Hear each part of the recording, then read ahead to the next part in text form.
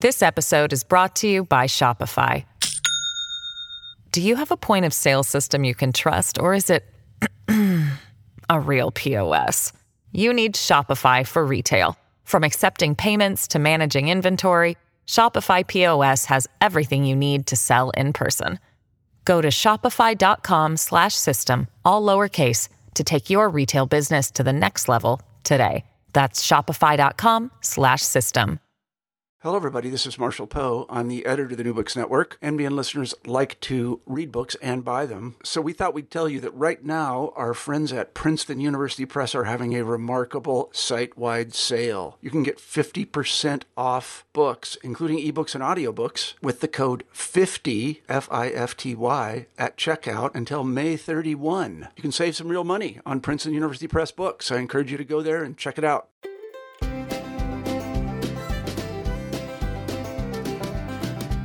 Welcome to New Books in the American West, a channel on the New Books Network. I'm Stephen Hausman, your host for this interview. Today, I'm very excited to be speaking with Sarah Epler-Janda. Dr. Janda is a professor of history at Cameron University and is the author of Prairie Power, Student Activism, Counterculture, and Backlash in Oklahoma 1962 to 1972, which came out with the University of Oklahoma Press just last year in 2018. Welcome to the New Books Network, Sarah. Thank you. To begin, why don't you tell us a little bit about yourself? What's your background, and specifically, how did you become interested in history as a profession? Sure, I'd be happy to.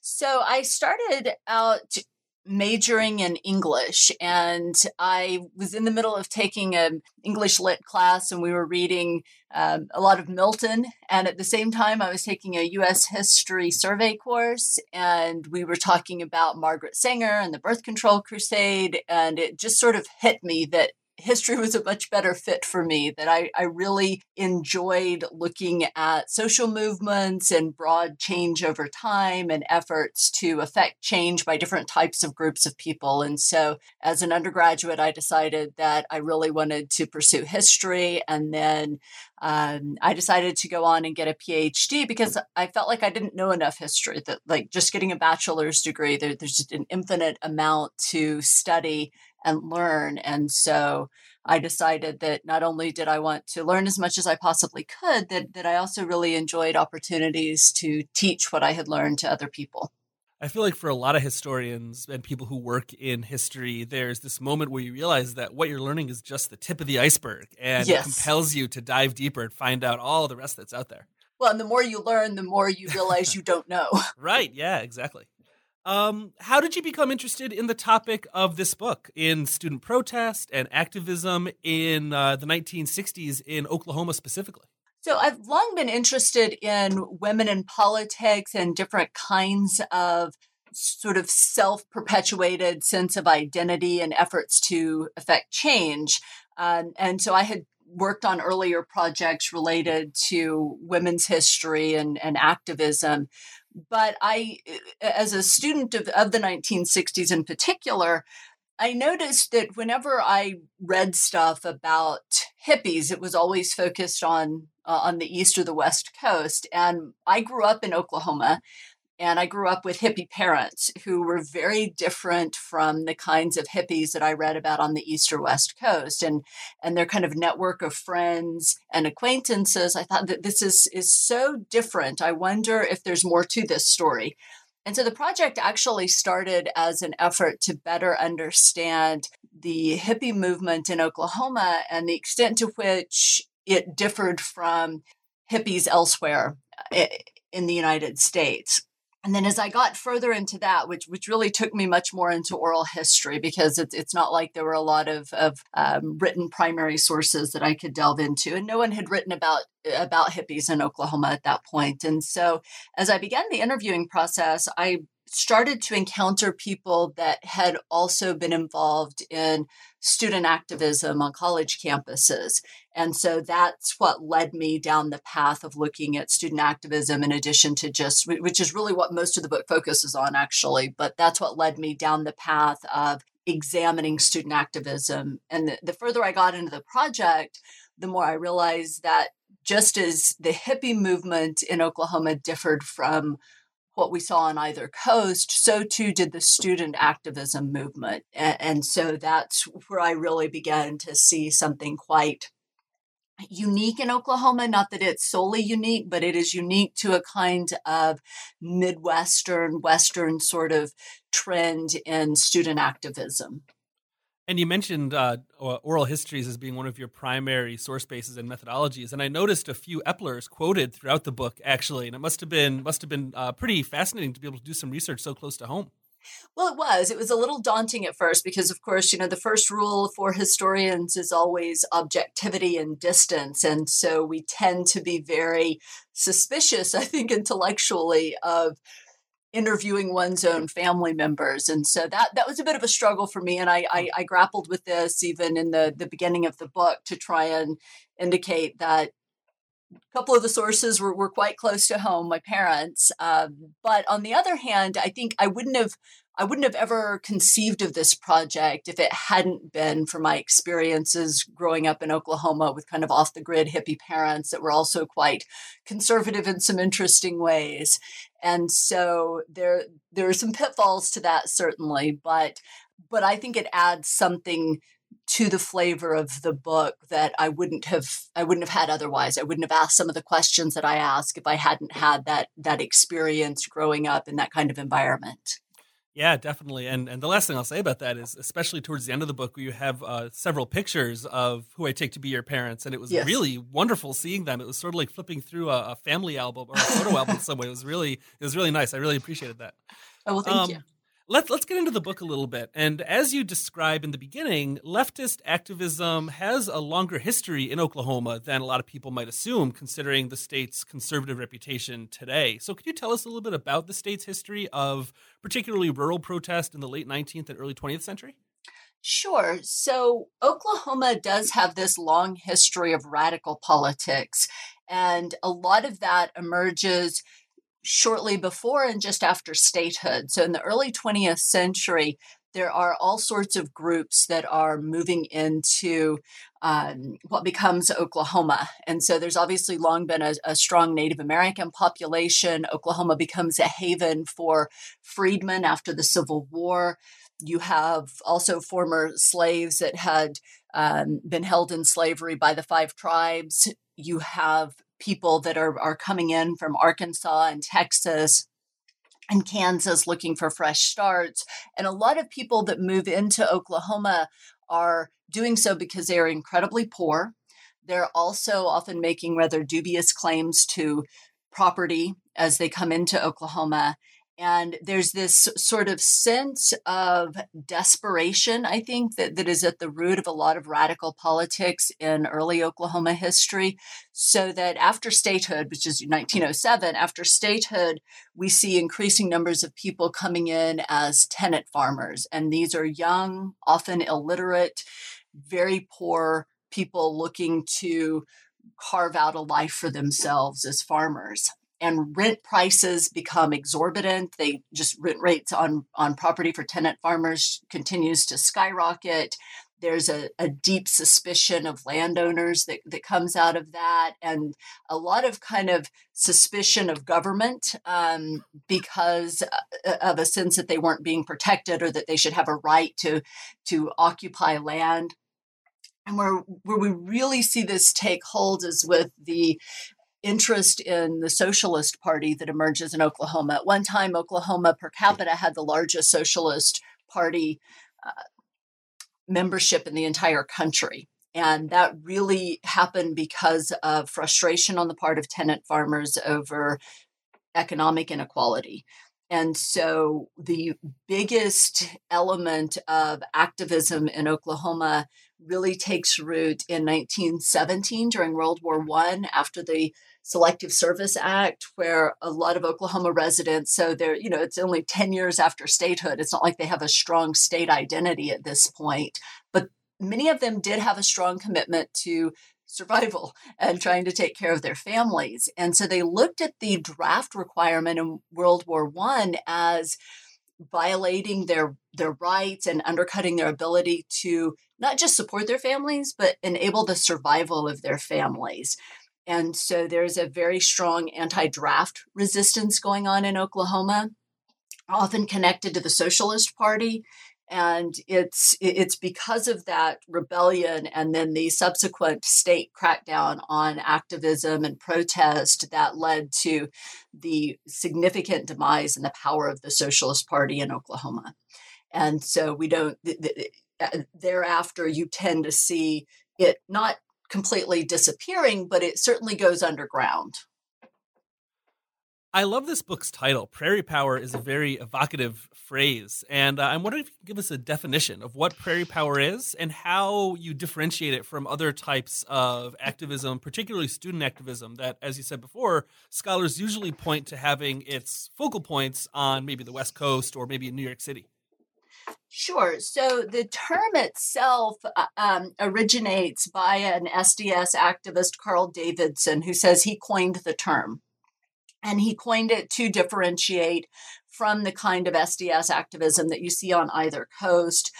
And it's essentially this notion that the Prairie Power activists were not the straight-laced, short-haired, serious-minded, well-organized individuals that you see on either coast. That the Prairie Power activists were kind of laid back, open to all kinds of new ideas. They were much more likely to experiment with drugs, be open to the hippie movement, and take in this sort of idea that anyone was welcome in the movement. And so it comes to define a strain of activism that is very much midsection of the country. Ultimately, University of Texas in Austin had the largest SDS membership, and they're kind of one of the defining symbols of Prairie Power activism. Robbie Lieberman talks a lot about this idea of Prairie Power in the middle section of the country in that book. And so anyway, that's kind of where it comes from. So some of the activists at the time like Davidson began to kind of come up with this idea. Others, it's more after the fact, where I'm looking back at their experience in the period and the contrast that they have with the more serious-minded people in the New Left, especially on the East Coast, that you see them saying, yes, okay, I wasn't familiar with this term in the 60s, but now as I look back, that was my experience. That makes sense. So that's where the concept comes from. I feel like Midwestern history is sort of having a bit of a moment right now. And so reading this book, I found myself nodding a lot, thinking like, yeah, of course that there was a specific strain of activism going on in this time period, in this particular part of the country as well. It made a lot of sense to me in this current historiographical moment that we're in. Oh, yes. No, I think so. And, when you talk about the Midwest, it's always sort of weird because, especially when you think about Texas in the Midwest, right? It's not exactly in the mid part of the country, but it's more about a shared set of ideas and values that you see manifested across the entire midsection of the country. And that, I think, brings a very different flavor than what you see on either coast. Describe the landscape of higher education in Oklahoma in the 1950s and 1960s. What become the important sites of protest, and what differentiates the different campuses and the different student bodies at the various colleges and universities across the state? Sure. So, in the 1950s, there's very little activism going on. And there's not, in fact, some of the first activism that we begin to see is really in response to a sense that there was no controversy and there was no debate. The first underground student newspaper in the state of Oklahoma emerges in 1962, and it's not a politically left-leaning. These are students that they want debate and they want to explore controversial topics. And so I think the origins of student activism in higher ed actually comes from that. Another core component across the state is a growing sense of in loco parentis challenges, where there's a growing questioning of the parental-like authority that universities held over their student body. Now, I should say that there's much more activism. I mean, the University of Oklahoma by far has more activism than any other campus in the state. And what I tried to do in the book is look a lot at who the FBI looked at in COINTELPRO and see where they thought activism was taking place.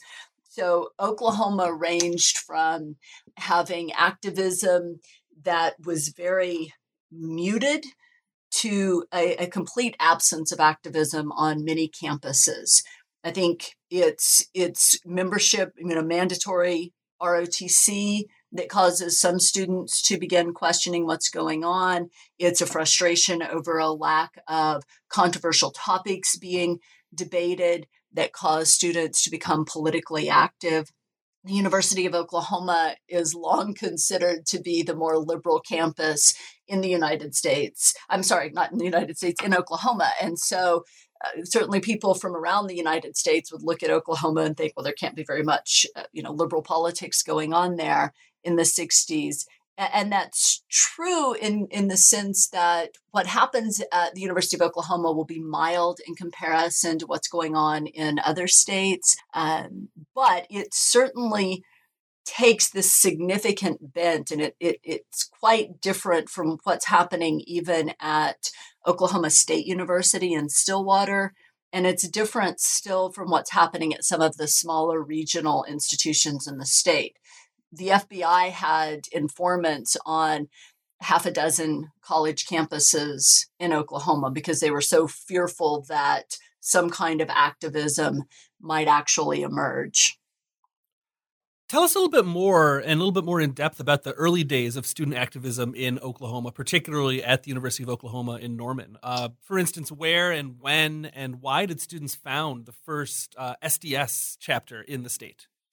Sure. So I think part of what happens is I mentioned the first underground student newspaper in Oklahoma is at the University of Oklahoma, Free Press, and it starts in the spring of 1962 by a group of ROTC cadets who are just wanting some kind of debate to take place.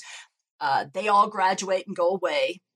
So there's not a direct link between that and this emerging activism that comes. But what happens is there began to be students at the University of Oklahoma who seek each other out, who are interested in more diverse debates and reading. So there's a Marxist reading club that forms, for example. And a lot of what they're doing is not really exploring Marxism, although that's a topic. It's more critiquing the world around them and talking about new ideas. And it's out of this Marxist reading group that the first SDS chapter forms in Oklahoma, which is in May of 1963. And so it's a very small group. They decide that they're going to form a chapter of SDS. And at the time, they do so in a way that is fully in compliance with university requirements at OU, where they form it in May, but it's not until the following fall semester where they do the paperwork for becoming an official student organization. And they're really just interested in trying to make sure that they're engaged in what they call participatory democracy, that they are going to get involved to try and improve the world around them. What a lot of early members of SDS had in common in Oklahoma with SDS more broadly is their exposure to the civil rights movement, whether they directly participated or they simply followed coverage of it. That was a first awakening of substantial systematic inequality across the country and in their local communities. And so I think that certainly, especially in 1963, was a point that pulled a lot of these politically minded individuals together at the University of Oklahoma. And almost immediately, school officials become very suspicious of even this very, mild form of student political activism and very mild form of protest, if you could even really call it that. It's more just questioning. What were their concerns? Why was this such a scare for them? And then how did they react more broadly to these small student movements? Well, and so this is where really see a sharp contrast between the University of Oklahoma and Oklahoma State University. So at the University of Oklahoma, as soon as the paperwork is completed by the officers of SDS and sent up the line, immediately the dean says, okay, this might be a potential problem, and notifies the president that there could be an issue, that this might, not that they want to stop it, but that they could receive some criticism just for the existence of an SDS chapter. The president of OU at the time, George Lynn Cross, had been around since the 1940s. He was a very successful president. And I think this matters because he had the ability to shield the students, although I don't think they realized it at the time. But his take on SDS was that if the university came out and opposed it, then membership would increase tenfold. If they just kind of quietly watched it and let it play out, he didn't think membership would ever be very substantial. And he was, in fact, correct. And so they monitored it, but did not actively step in to try and stop the existence of SDS at OU, at least not in the first several years of its existence. Whereas Oklahoma State University, Oklahoma State University had at any one time 3 members, 4 members, never more than 5 or 6 members, it doesn't look like. But the president of the university there, Robert Kalm, was very opposed to SDS and never allowed it to have official university status, and tried, as he did in a range of areas, to stifle any sort of student dissent, which ultimately backfired on him. And what about outside the university setting? How did parents and non-university affiliated locals within Oklahoma react to student activism throughout the decade that you cover in the book? Well, and I think aside from some of the surveillance, this is the most disturbing part of what I found. The reaction was largely hostile in a way that I think even in today's politics is hard to fathom. The number of people who would always describe themselves as, I'm a good tax-paying citizen of the state of Oklahoma, and I object to this, the existence of these organizations. There's a lot of vehement hate in the language used to describe the students and describe what punishments they deserved. And so the general sense by a lot of people who wrote letters to oppose the existence of either student peaceful gatherings of protest or organizations like SDS is that as a tax-paying citizen of Oklahoma, I have the right to decide where my money goes, and it should not be going to support a university that allows this kind of organization to exist. And invariably, communism is linked to any kind of student dissent. And that's used as a justification to try and get students expelled from school, to try and have organizations shut down, to try and come up with other ways of exposing student activism and make it difficult for them. There are people who write in suggesting that students should be quietly flunked out of their classes if they're identified as having shown up for a protest. There are people who suggest that the National Guard should come out with live ammunition and fixed bayonets, as one man says, anytime students gather to protest.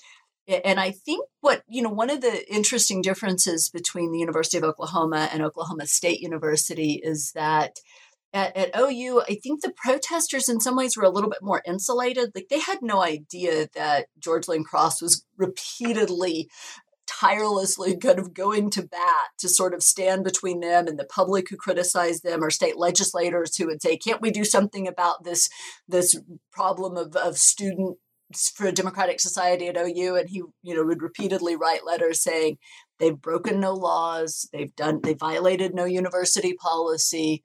We may not agree with their politics, but there is nothing we can do. Whereas in contrast, at Oklahoma State University in Stillwater, President Kalm basically came to decide that anytime students acted in a way or spoke in a way or wanted to bring speakers to campus that violated or contradicted the established norms of the society of Oklahoma that supported the institution, that really wasn't protected speech. And so the more he cracked down on curiosity and the desire of students to just have this free exchange of ideas, the more activists he created. So it's a very different kind of atmosphere. This episode is brought to you by Shopify. Do you have a point of sale system you can trust, or is it a real POS? You need Shopify for retail. From accepting payments to managing inventory, Shopify POS has everything you need to sell in person. Go to shopify.com/system, all lowercase, to take your retail business to the next level today. That's shopify.com/system. Yeah. And the book mostly focuses on students and, to some extent, government officials and university administrators, but faculty also play a role. And I'm wondering if you could talk a little bit about how faculty reacted to student activism, and particularly at Oklahoma State, to the reaction of student activism from the administration. Well, I think they were deeply troubled. And the best example of that is almost the entire Department of Sociology resigned in protest of violations of free speech on the part of the administration. And a lot of faculty tried to defend the rights of students. And one of the things that's interesting about Oklahoma State University is that to a person, of the people I interviewed for the project, they all say, we weren't radicals. We didn't start off as activists. We just wanted to be able to hear a free exchange of ideas. And so the biggest issue at Oklahoma State University was really over free speech, where they wanted to listen to alternative views. They wanted to bring speakers into campus. And when the university decided to crack down and not allow a whole range of speakers to come to campus, that's what really ignited a backlash from the student body. And so you get these massive demonstrations against the president and against this policy that wouldn't have happened otherwise.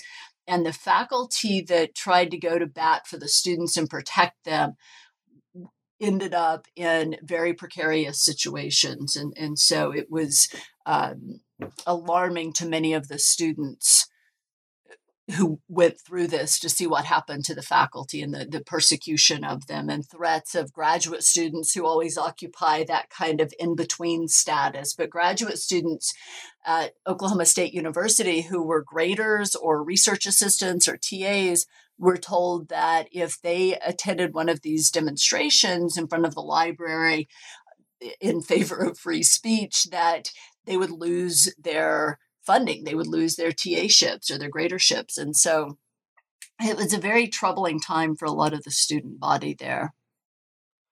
You mentioned that in writing this book, you often followed the document trail left by the FBI as a means of figuring out where these centers of student activism were. Can you tell us about the extent of the federal government's involvement in Oklahoma at these universities? What did COINTELPRO look like at Oklahoma State or the University of Oklahoma, for instance?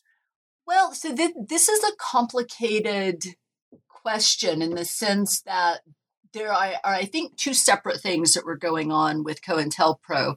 One is what they actually did, and the other is what they reported in their official reports that were sent to FBI headquarters. And so there's a lot of pressure on FBI agents in Oklahoma City to deliver. And one of the things that becomes apparent is that J. Edgar Hoover had become so obsessed with destroying New Left organizations that he's monitoring reports that are coming in, even from field offices like Omaha or Oklahoma City.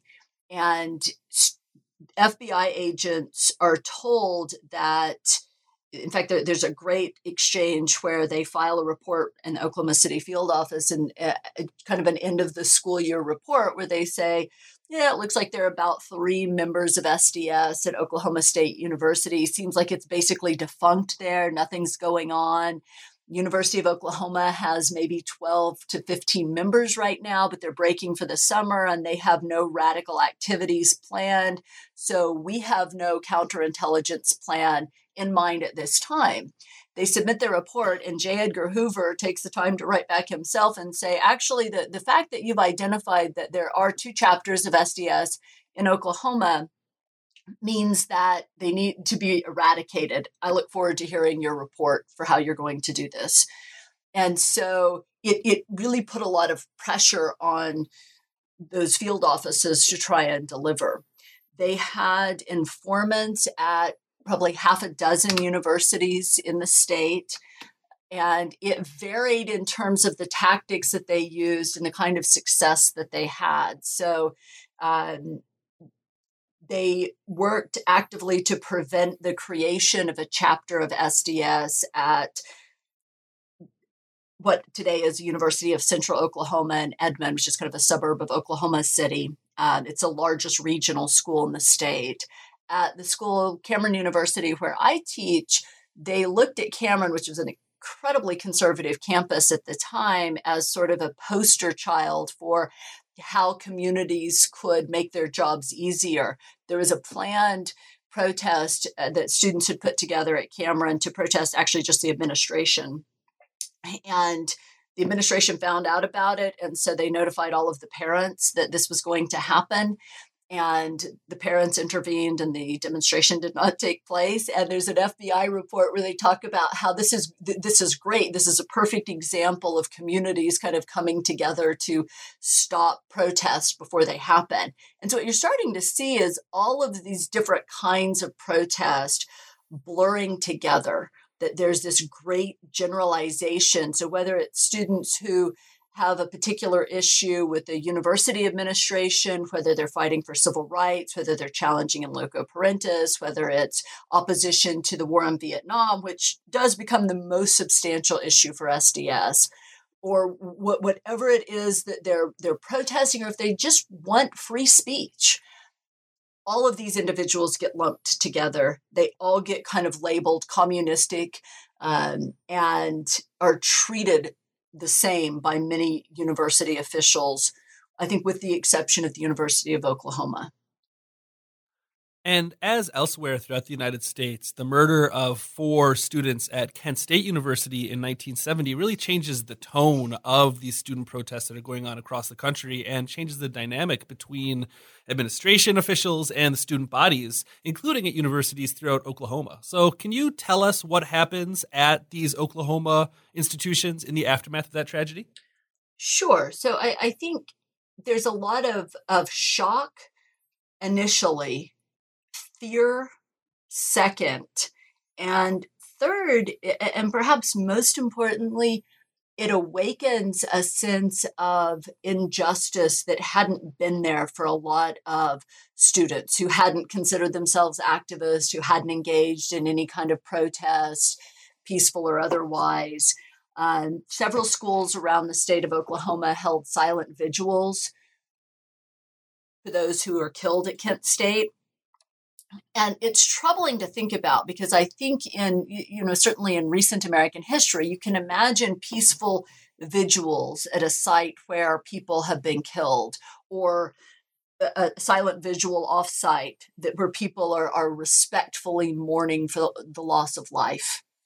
And that act stimulated hostility and fear and a desire to prevent more silent vigils from happening. And so it's really the University of Oklahoma where we see the most tense response to the death of those students at Kent State. Other universities and Oklahoma State University, they manage more through threat and force to prevent any kind of ongoing demonstration, protesting what had happened to the students at Kent State.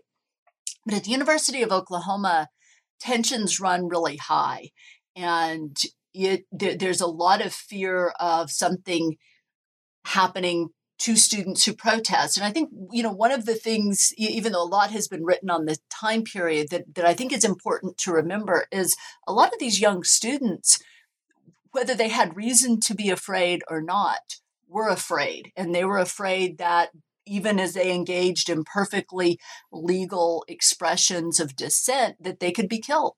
And that's a really hard thing to grapple with for an 18, 19, 20-year-old student living in the middle of the country in 1970.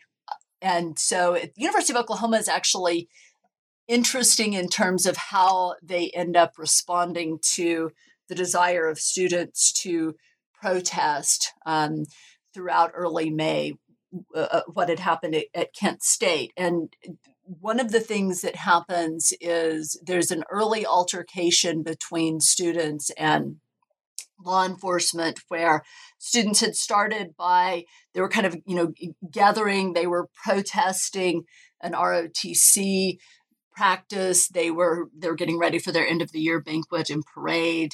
It begins pretty peacefully, just some kind of mild joking, a little bit of heckling. More students begin to gather, and campus security becomes concerned because they're worried that the more students gather, the more people you have coming together, it could quickly turn and become volatile. They've got state troopers nearby in case they need backup. And a student pulls out what is believed to be a Viet Cong flag and waves it. There's some disputes even today as to whether it is a Viet Cong flag or not. But anyway, it's a red flag. He waves it. Campus security move in to arrest him, and everything kind of explodes in that moment. And what ends up happening is a group of students, they surround the police car. They won't let it move forward. They let the air out of the tires. Somebody lights a rag and tries to stick it in the gasoline tank, which obviously wouldn't have done their friend any favors, of one that had been arrested for waving the flag. So you have kind of a bit of a mob mentality setting in. And at that point in all of this, one of the campus police officers' gun goes missing, and they have no idea where it was. And so there's this moment where they're worried, okay, what will happen next? Does a student have it? Do they mean harm to law enforcement? And they end up, somebody finds the gun and gives it back to the police officer. So that crisis is averted. When the troopers had come in for backup, they ended up hitting several students with clubs, trying to get the crowd to disperse. So there are several students that have minor injuries coming out of that. But the significance, so this first part of the story mirrors what happened at a lot of universities across the country. But what's unique about the University of Oklahoma is the response. Bill Jones, who is head of campus security at the University of Oklahoma, is perhaps most responsible for this. He decides it was a mistake to arrest the student and take the flag. They should have just left them alone, because then it magnified the problem.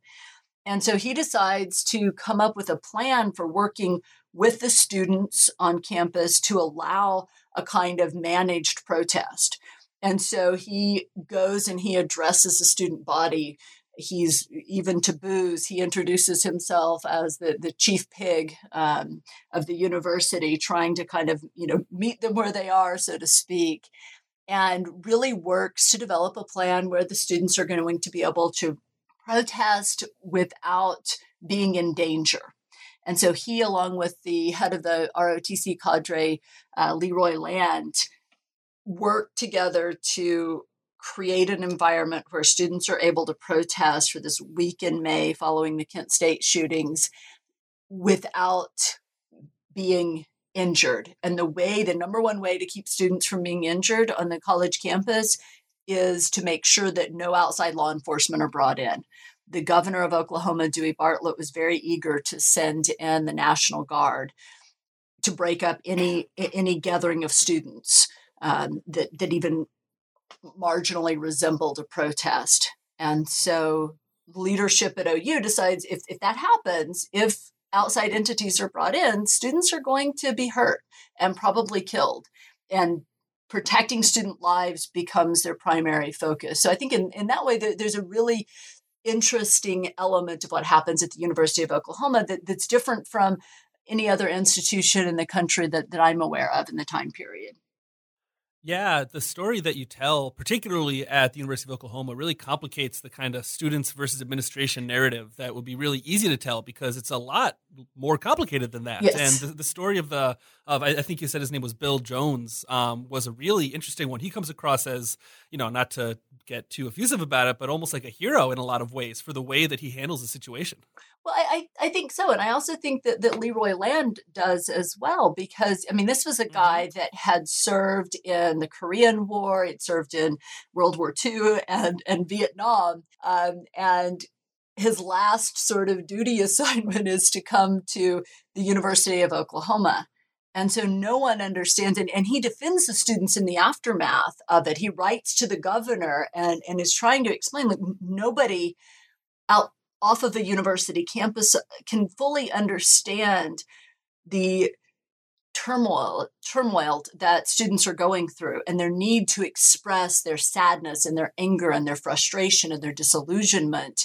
And it's so different, right, than how we typically think of university administrations responding to student activism, particularly after Kent State, where you have the National Guard sent in 25 different times around the country and over 400 universities and colleges shut down as a result of protest following Kent State. Yeah, and you have this great picture of Land in the book, and he looks almost straight out of Central Casting, like almost Patton-esque. And you wouldn't expect him, not to pigeonhole the poor guy, but you wouldn't expect him to have that kind of stance because he looks so much like the kind of prototypical, authority figure in a lot of ways. And it was interesting hearing his story. Okay.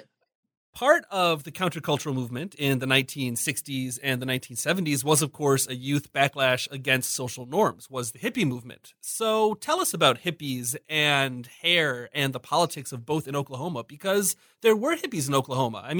The Grateful Dead played a classic show in 1973 in Oklahoma City. So there were hippies there, but that's sort of part of Oklahoma's history that's often missed. So tell us more about that. Right. So I think that part of what happens is you have these young people who begin questioning, why is it that we have to go to church every Sunday and wear our hair short and we're just training to kind of get jobs and become part of the machine. And so there is this kind of growing discontent with that. And so the part I've described thus far is similar to what's happening across the country, although Oklahoma, of course, is in the Bible Belt. So church attendance is a bit higher in Oklahoma than on the East or the West Coast during this time period. But I think what starts out is this rejection of, really, in many respects, I think it's a desire to make older people uncomfortable. Well, what do you mean men shouldn't wear floral shirts? Or what do you mean men shouldn't have long hair? And so there's certainly some of that. I think one of the distinguishing characteristics in Oklahoma is that a lot of the hippies in Oklahoma, some of them are similar to what you'll see elsewhere, but there's also kind of and I hate to use the word conservative because it has so many other connotations, but there's kind of a small c conservative element within the hippie movement, which is, yes, it's a rejection of mainstream society, but it's not rejection in a vacuum. It's a rejection of their parents' generation, but not their grandparents' generation. In other words, for many of them, there's a desire to connect back to earlier traditions in the state. And so the idea of kind of, going back to the land, which you'll certainly find among other hippie activists across the country, but it's sort of this idea of looking for authenticity. And that, I think, is where you see a parallel between Prairie Power student activists and hippies, which is a desire. And I'm not suggesting that they necessarily find authenticity, but I do think that part of the movement, an earnest part of both hippie efforts and New Left student activism was really about claiming authenticity, finding something of substance and a disillusionment with the world that they had inherited from their parents' generation. In Oklahoma, because there weren't a whole lot of hippies, they were easier to track. They are certainly ridiculed. And one of the interesting things with hippies is that just as all students who protested anything are lumped together, hippies are often lumped into that group too. And from a law enforcement standpoint, the greatest interest in hippies was also often in figuring out what information they might have about anti-war protest or about SDS. They're regularly questioned about that. And after 1968 in the Chicago Convention, a common question for anyone who stopped with long hair in Oklahoma is, were you in Chicago in 68? And so they kind of connect all of these things together. If there is, I always ask my guests this question at the end. It's not an easy question, so bear with me. Sure. But if there's one takeaway that you hope readers come away from this book with, what might that be? I think it's about what happens when dissent is stifled, because I think that what happens at Oklahoma State University is a great example of that. We have a lot of debates in the United States today about free speech, and today there's a greater sense, certainly among conservatives, that in the 60s it was about protecting the right of free speech on the political left. And today we see instances where free speech on the side of the political right is more likely to be violated. And whether or not one believes that isn't so much the point as it is to say that greater social problems, greater divisions erupt in free speech, meaningful exchange of ideas across political perspective is stifled. And so I think that's one of the main takeaways. This book has been out for about a year now. Can you give us a preview of what you've been working on since then? Any next projects that you have coming down the pike? Sure. So I've got a couple of projects. I'm working on a co-edited volume on women's activism in Oklahoma with a colleague of mine, Patty Laughlin, who's at the University of Central Oklahoma, trying to sort of reveal varied roles that women have played in trying to affect change over the course of the last few centuries. The other is that actually grew out of the project Prairie Power is I'm looking at a group of anti-draft tenant farmers in Oklahoma during World War I. And my interest in this came out of research where the Students for a Democratic Society chapter at University of Oklahoma, one of their newspapers that they create, the last one that they create, in fact, is called The Jones Family's Grandchildren. And they named the newspaper after a group identified as the Jones family, which is a group of socialist tenant farmers in World War I that obstructed the draft and were several of whom were sentenced to 10 years in prison for obstructing the draft. So I got interested in the connection that that this group of activists in the 1960s is making back to this earlier group. And they say repeatedly in their paper, look, we are the children of the Jones family.